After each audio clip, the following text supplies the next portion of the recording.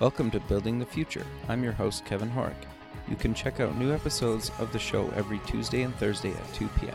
If you missed an episode or want to get more information about the show, please visit buildingthefutureshow.com.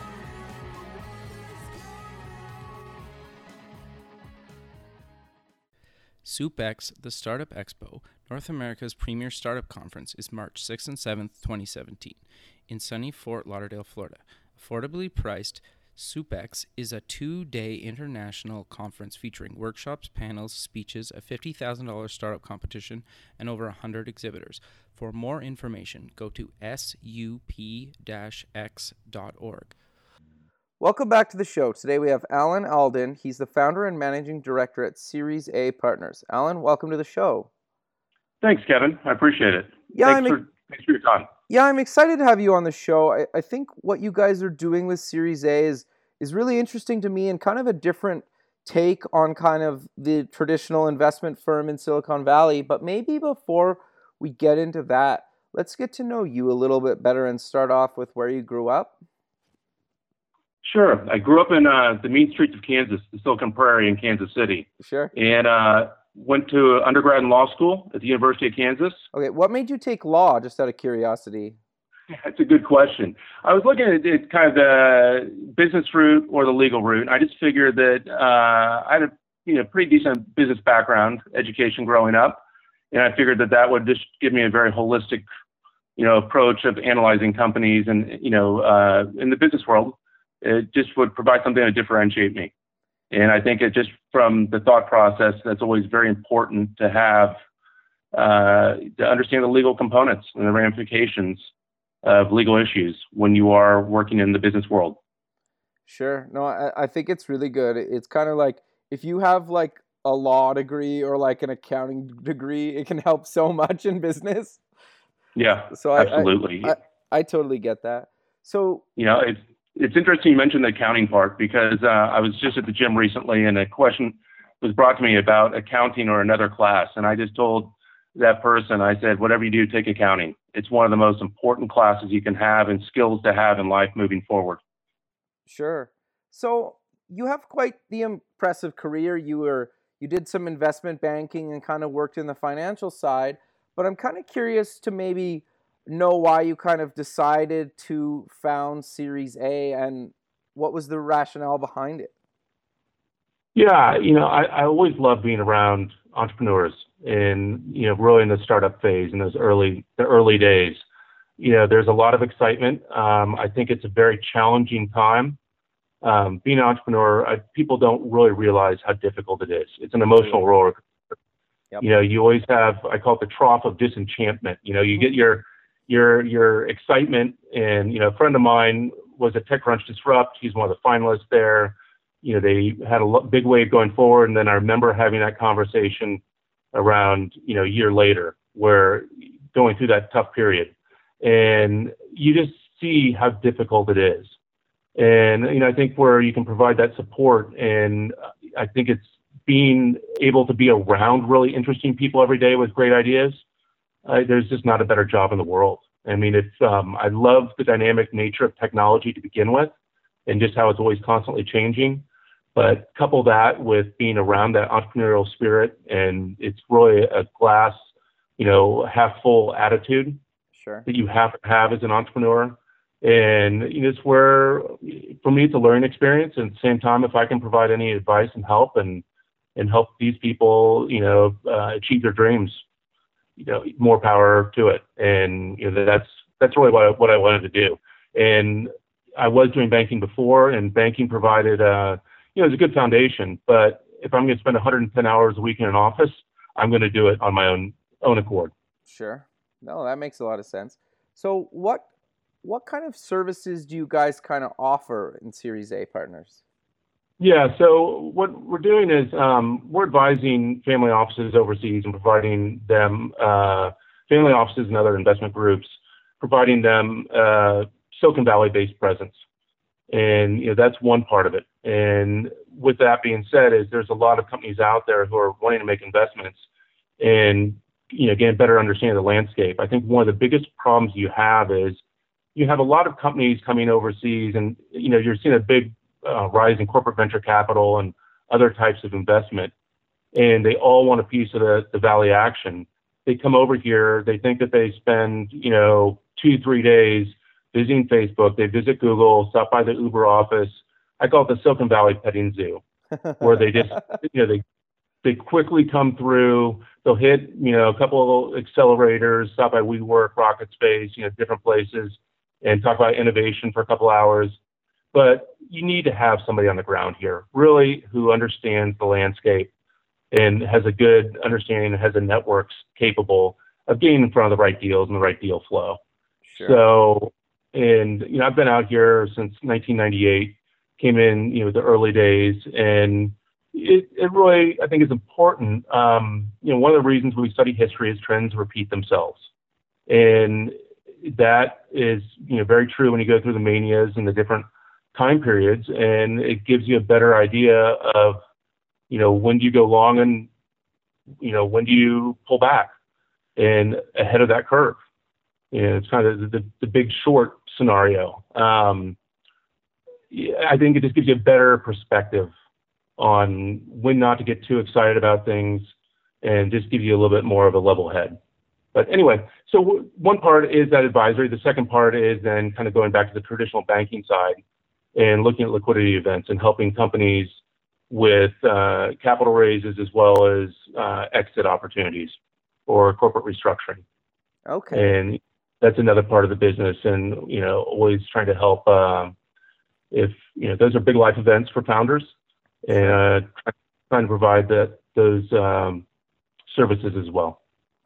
No, that's great. That's really interesting. I've never really had anybody on the show or really kind of met anybody that kind of does exactly what you guys do, right? And I think it's fascinating because I think even just being born and raised in North America, you don't really think about outside of North America, right? And like how it's the same or different, and it's like it's just a different aspect to think about, right? That we're kind of in our own little bubble. And I totally get that a lot of people outside of that, maybe that with money to invest, kind of want to capitalize on that, and they don't understand that you kind of need to understand how things work, because I think how things work in the Valley aren't necessarily how things work in other parts of America or North America.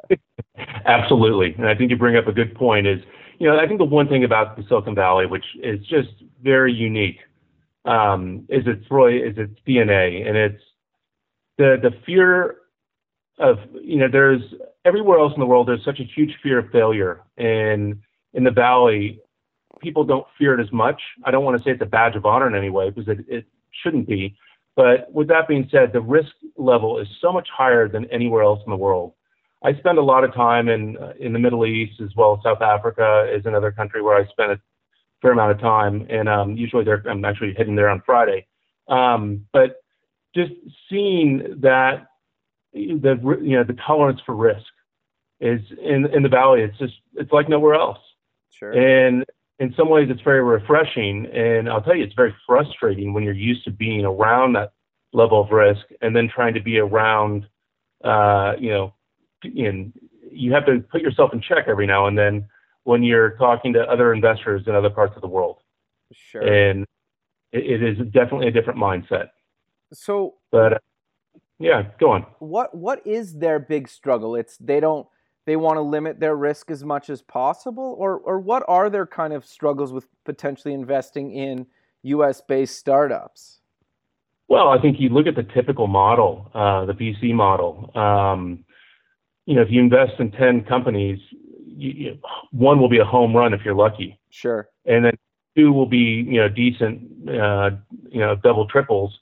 And then the other ones, you'll see where they fall. But it's a much, you're betting on, you're putting 10 horses out there, but, realistically, those numbers dwindle very quickly. And whereas if you're a typical investor, coming from other industries, you're looking for the singles and doubles all day. Right. And there's nothing wrong with that. I mean, it's a great investment strategy depending on what you're doing. And it's just, it's all about assumption of risk and understanding it. And with risk comes return. Sure. And so it's just definitely different. And, you look at the Middle East where, they have, traditionally invested a lot in natural resources, be it, energy, oil, things like that, as well as building. And Dubai is a place where, as one of the guys, gentleman at Dubai Holding mentioned, he's like, we're very good at building boxes and selling boxes, being expensive selling apartments and buildings. And their understanding of technology and technology risk, it's harder for them to get their arms around. Sure. And so, it's just getting people very comfortable with that. Okay. So do you find that like they have trouble kind of innovating, or they struggle to do kind of different innovative things in other parts of the world, or? No, not at all. No. And Okay. I think it's very interesting when you look, and I think that's the problem with the bubble of the Silicon Valley is you don't appreciate some of the innovation that is going on in other parts of the world. Okay. I think look at mobile payments. Mobile payments have really had mobile wallets especially, Sure. have really had a huge problem in getting traction in the States. I mean, Google has spent a fortune on trying to get it in the Android and get people to get that uptake. Yep. And you look at a platform like M-Pesa in Kenya, 70% of the GDP of Kenya is going through a mobile payments platform. Wow. A lot of that is SMS-based payments. I mean, we're talking old school phones, leveraging those to make payments. Right. Interesting. And you just have to understand and with that being said, on the other side of the continent, in Nigeria, you have basically 0.1% of the GDP going through mobile payments because there's such a distrust of, there's endemic corruption and distrust of the system where you could be on the same continent, but it's a world apart. Right. Interesting. And going back to innovation, I think one of the best entrepreneurs in the world is Sheikh Mohammed of Dubai. Okay. I mean, taking a country in the early 1990s, well, his father, they realized that they were very low on natural resources and they were going to be gone within 20 years. And they, figured out a way of making something out of nothing and building up Dubai to what it is today. Wow, that's amazing. Yeah, and just, using tourism, who would have thought that you could sell an apartment in what used to be a complete desert for $20 million? I mean, sure, right? That's amazing. It really is amazing. They have one of the, they have huge commodity exchanges and, other types of platforms that have been built there. And, 85% of the people living in Dubai are expats. And they were very smart, offer, low to no taxes, and you get very smart people coming there. And, they figure out very creative ways to quietly tax those people and make lots of money in the meantime. Huh. So that's fascinating to me.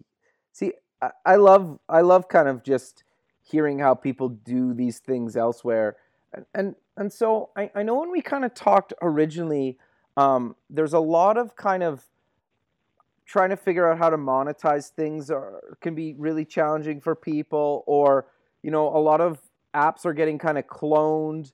They're maybe not that successful in North America, or maybe they are, but they get cloned and moved into other parts of the world where they're potentially even bigger. Have you seen quite a lot of that? Yeah, I think it goes both ways, definitely. I mean, the Samwer brothers out of Germany are probably the best and most well-known cloners out there. Okay. They cloned Groupon originally, and they're billionaires. Okay. And their company is called Rocket, and they had a little bit more difficulty the last couple of years, but they've made a fortune over the last 15. And they made a Groupon clone, launched it internationally. They've made, they've modeled. They just take great U.S. ideas and take it into Africa, Europe, and other parts of the world. Interesting. And really roll that out quickly. And you're seeing people copying, let's say, OpenTable or other types of platforms. I mean, even Uber. There were early Uber platforms, in Dubai being one. But one company that probably the largest, one of the largest technology investors in the world is based out of Cape Town. Really? And a company called company called Nospers. It's a Huh. $70 billion company by market cap. And they made a little bet on a company in China in 1999. They put, I think it's just a little bit under 40 million on a little company called Tencent. Okay. And Tencent now is, right up there with Alibaba. Sure. Tencent owns WeChat. WeChat has around 700 million users in China on their messaging platform. Wow. And so, but since then, that value is, the market cap of Nospers is, as I said, 70 billion, and that's approximately the same value as their WeChat stake or their Tencent stake. But they also own 17% of Flipkart, which is the largest e-commerce site in India. They own a majority stake of Souk.com in the Middle East, which is the largest e-commerce site in the Middle East. They just sold, one of the largest auction sites, Allegro, that was in Poland for, I think it was 2.4 billion last month. Wow. And they're taking big stakes, and they just established a VC arm here in the United States, built up an office here within the last year in San Francisco. So it'd be really interesting to see how they come into the U.S. and the impact that they have moving forward as they continue to diversify. Sure. How do you find cultural differences like hinder or help, or does it even really matter? Because it's got to matter at some level, right? And I'm not saying like that in a negative way. It's just how, people do things in North America or even state to state can be different than, certain parts of the world. How have you found that? Yeah, well, it's always good to understand, the customs and culture, and when you're going to different areas, especially in the Far East, Middle East, depending if it's more conservative or not. And I think you have to respect those traditions. Sure. And definitely, be open to that. And it can be very frustrating too. And I'm sure for, in the parts of the Middle East, for women entrepreneurs or other groups, it's, it's difficult. But just make sure, I think the key thing is to have a very good champion that will help you succeed in those areas. And the other thing is just really networking and figuring out that landscape as quick as possible. Who are the influencers, the players, and aligning yourself accordingly. Sure. So when you say champion, do you mean somebody in that country that that can kind of help you with things, or what do you mean by that? Yeah. So a good example is my first introduction when I went to Dubai was we were working with the Ministry of Finance. Okay. In the UAE, and we had a member of their team bring us into the country. We were working on an all-in-one card, a competitor to Coin. Okay.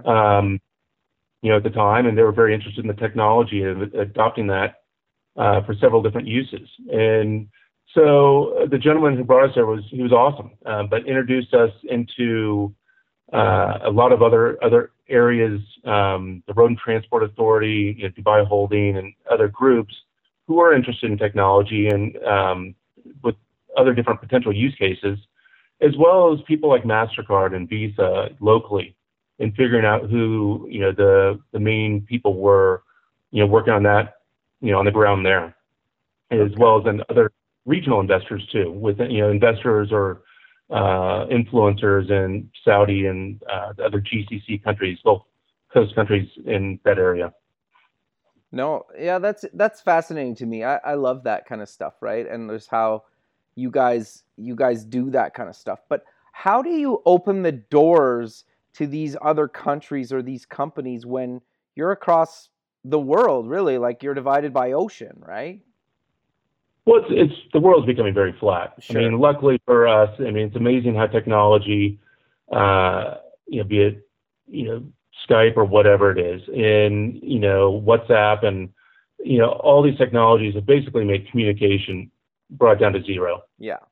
And it's just all a matter of dealing with time zones and just, syncing the calendars and this and that. And, that's when you're dealing with other parts of the world, the 11-hour difference can be sometimes difficult and taxing, but it is what it is.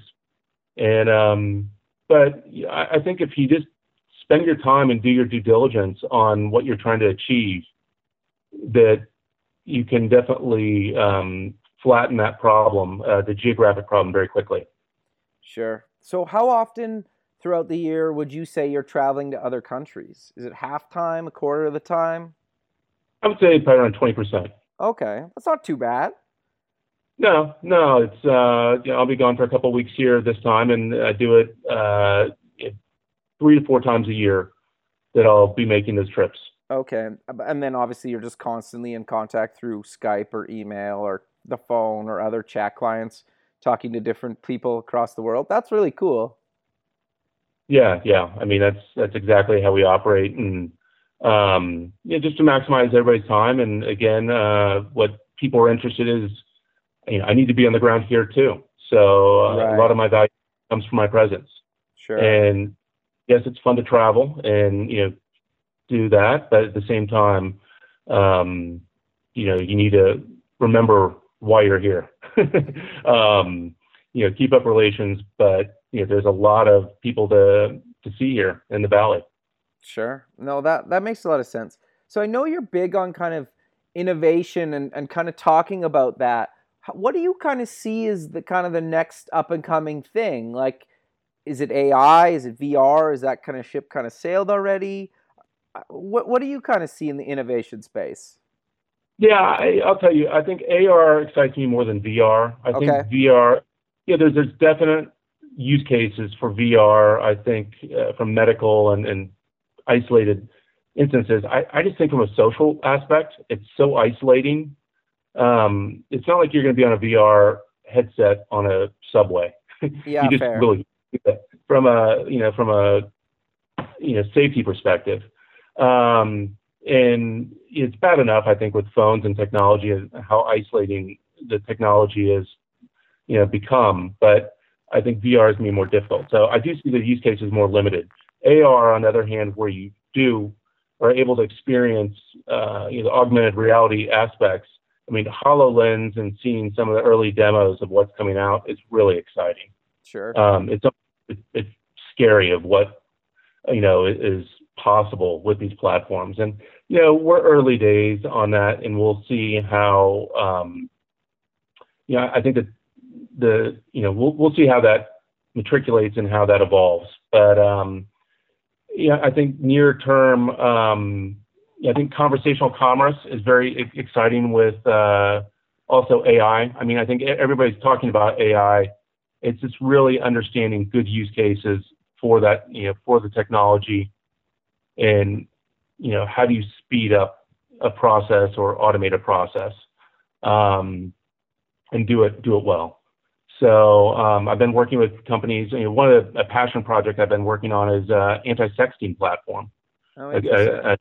A friend of mine has a company called Safe.ai, Okay. and his name is Heath Ahrens. He was the founder of iSpeech, built that up to 60,000 developers developing off of it. Wow. In the meantime, he's built a very strong AI and image recognition platform, and he's used that and tweaked it to detect pornography and also bullying language and things like that. And sexting is one of the fastest growing problems among children. Sure. And with this situation, technology has created a problem. Platforms like Snapchat are accelerating the problem. And as technologists, it's our job to help alleviate and empower parents with the ability to once again take control of their children's digital lives. So that's one area where I see AI and image recognition being, very helpful, and once again, empowering people, especially parents, to benefit children, Sure. and at least benefit a group So very directly. I'm curious, like I think it's great, like playing in that space, but like the biggest challenge has to be getting the users onto these platforms. Or have you guys found a way kind of around that where they can use whatever they want and then the OS monitors that, or an app on the OS monitors what's happening in all these apps? Like, is that even possible? Well, this is a difficult place. So we're going to the device manufacturers now and talking Oh, about okay. this. I got you. You have to go into the OS, and Sure. we put video out on Facebook we've done a lot of A/B testing quietly in the background of different aspects of the platform. We put just a kind of a PSA video, Okay. personal service announcement, and we seeded it with a very small amount of money, $700, and we were able to get around 5 million views with that. Wow, pretty that's quickly. awesome. Yeah, so it just showed us that there was really a need, and there was over 75,000 shares. It showed us that people were interested, and that it was a topic that resonated well with parents, Sure. and that was going down the right path. But yes, this is one where we're going to be working with the device manufacturers, because it does have to integrate into the OS. If you were to release this as an app, you'd just be playing whack-a-mole, Yeah. or as an SDK. So that's the tough part about it. And again, that is, it's getting people to buy into the vision. And I think quickly anybody who has a child understands that there's a problem. Yeah. And so, but that's an extreme case though, because there's a lot of other AI where the use case isn't so apparent, but there is definitely a great benefit. Yes, and how do you get people on board with that? And it is working. That's where partnerships and just trying to figure out how do you accelerate that distribution, and leveraging platforms like Facebook or other social media channels to get that word out. Sure. And go ahead. Sorry. it's really a case by case basis. I think when you approach that, depending on what your who your target audience is, and what that demographic looks like. So Sure. you can't really pigeonhole it. No, that makes sense. And really, really depends on kind of the screen size you're trying to target too, right? Because sometimes what works on mobile doesn't necessarily work on the web, or what works inside of an app doesn't necessarily work anywhere else. And it seems to me anyway, and I think you and I were kind of talking about this when we talked weeks ago, that Facebook obviously is monetized like crazy, and they figured it out, and they kind of even figured out how to monetize their mobile app, but their chat app, for example, they haven't really figured out how to monetize their chat app, where when they've split them apart from each other, and if they're struggling to monetize that, it's kind of like, well, was that the right call, or are they going to move back together, or are they going to figure out how to monetize, or kind of what's your, maybe not necessarily just about Facebook, but what's your take on kind of how to monetize on the different kind of platforms and different screen sizes? Yeah, I mean, it's a good question, and I think it's a case by case basis. But as far as the monetization goes for Facebook, when it comes to the app, really with the messaging apps, everybody is trying to copy the WeChat platform. And WeChat was started in China, again by Tencent, and they are averaging almost $7 of annual revenue per user on WeChat. And with Facebook, their global ARPU is annual revenue per user is around $4. Wow. So it just shows you how strong WeChat has been, and where a lot of that revenue is coming from is from gaming. And almost 50% of the revenue is coming from gaming. And what you just saw Facebook do last week or 2 weeks ago was launch a new gaming platform on Messenger. I'm sure. So we're in the early days of monetization, and I think Facebook hired David Marcus, who is an amazing guy. I mean, he was former head of PayPal.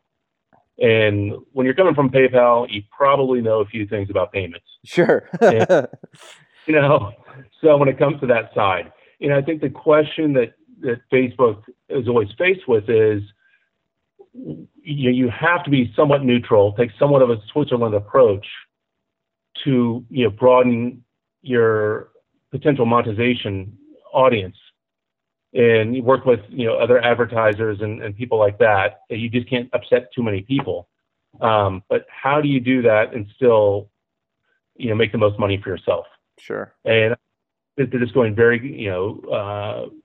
they're taking a very slow approach to it, but they will be doing very, very big things in the next 24 to 36 months.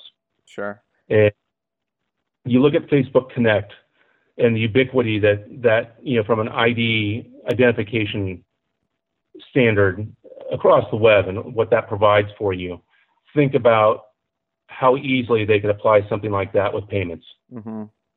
And we all can realize very quickly how that will change the game. And, again, identity is another part that they know so much about you as it is, that with payments and, the anti-fraud aspects of what they'll be able to have will be immense.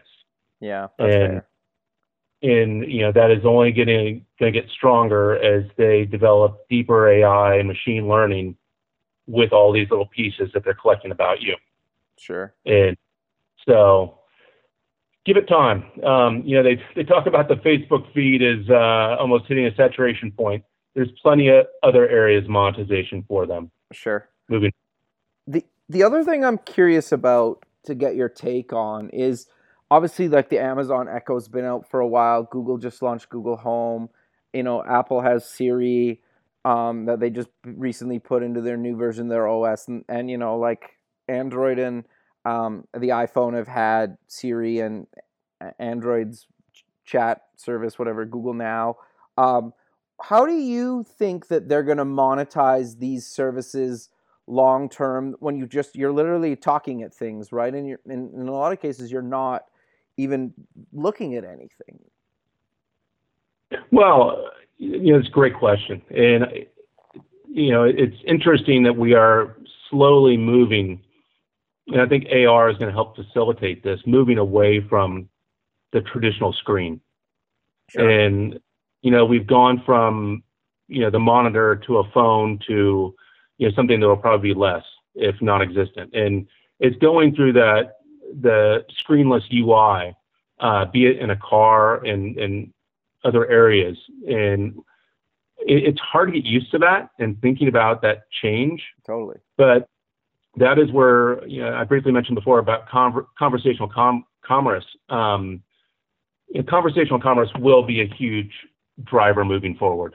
And it's just having that ability where you don't have to necessarily type in all the inputs, but having your phone and having that platform that you're talking into, be it Google or Amazon, where it's location aware. They know where you are. If, let's say, I want to buy a plane ticket, they know that I'm in San Francisco and I want to fly tomorrow to LA on United and use my frequent flyer number, that those items are stored, that they could figure out, what you want to buy on time or this or that. Through a quick series of questions, you can just purchase that ticket. Sure. And you really need a screen for that. And so, we're in the early days, and I think what you're seeing with Echo and these other platforms is they're testing that out. And they're really learning the best ways to perfect that user experience. I mean, this is a really new world of UX that we're not used to. And it takes a while for people to adapt to these types of platforms. Sure. Because, part of me is wondering if you just ask, the Echo or Google Home something as simple as, I need a plumber now, from the AdSense side of that, if it's even called AdSense, do you get the first recommended plumber that pays the most per voice click, for lack of a better term, and they send you a plumber or whatever, and Google gets, I don't know, $1 or whatever for sending them that lead, or maybe it's $5 or maybe it's $10, who knows, right? But that's stuff I've been thinking about anyway. It's a huge problem, and I think you could say find me the cheapest plumber, or find me the most highly rated, or one that there's different conditions that you could put on that, and it's something you have to think about, because once you do remove that interface, you don't have that your selection becomes very limited. Yeah. And as we know, on the other end, they're going to do what maximizes their profitability. Totally. And ads in the future will be based they're doing it now, targeted by zip code or whatever it may be, and to give you that top level priority, people will pay more. So yes, that's a problem. But Amazon's doing that today. Yeah. I mean, people don't realize that Amazon, it's not always the cheapest that they're giving you the first. If you dig in, you'll realize there's other providers, Sure. and it's to that benefit.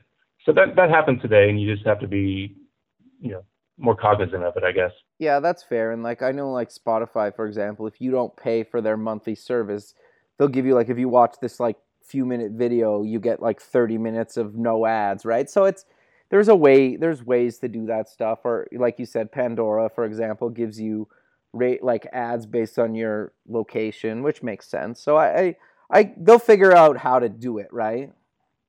Well, absolutely. And I think with the content aware advertising, it's definitely there already. And I think the more with machine learning and putting multiple variables together, the targeting will just get better. And there's so much that you can learn from users today, from their phones, their habits. It's scary. It really is. I mean, I've been dealing with AI companies who can basically tell within around an 80% degree of accuracy of how much you make. Really? Just by looking at the images on your phone, and those images never leave the phone. And you just using AI and looking at the underlying brands that you wear, looking at just your lifestyle that's based on your photo roll. And you don't realize it, but many times you are clicking to give them the right to look at those photos, and companies will take full advantage of that. Sure. I guess that makes that makes sense, because the more convenience you're willing to give up, the more you're kind of giving away to somebody to provide that convenience to you.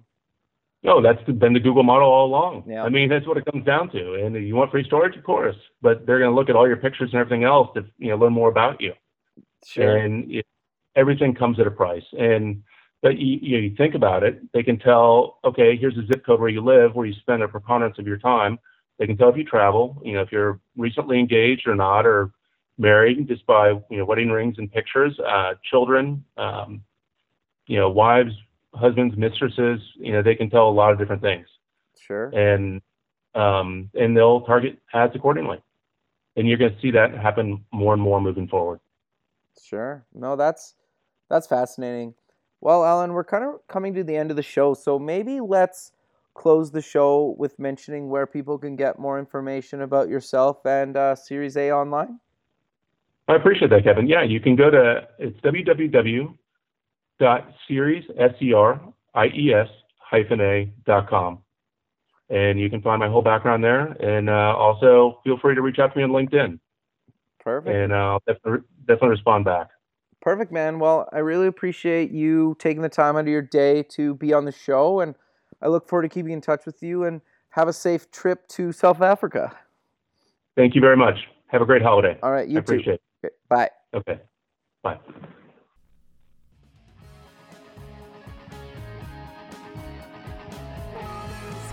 Thanks for listening. The music for the show was done by Electric Mantra. You can check them out at electricmantra.com and keep building the future.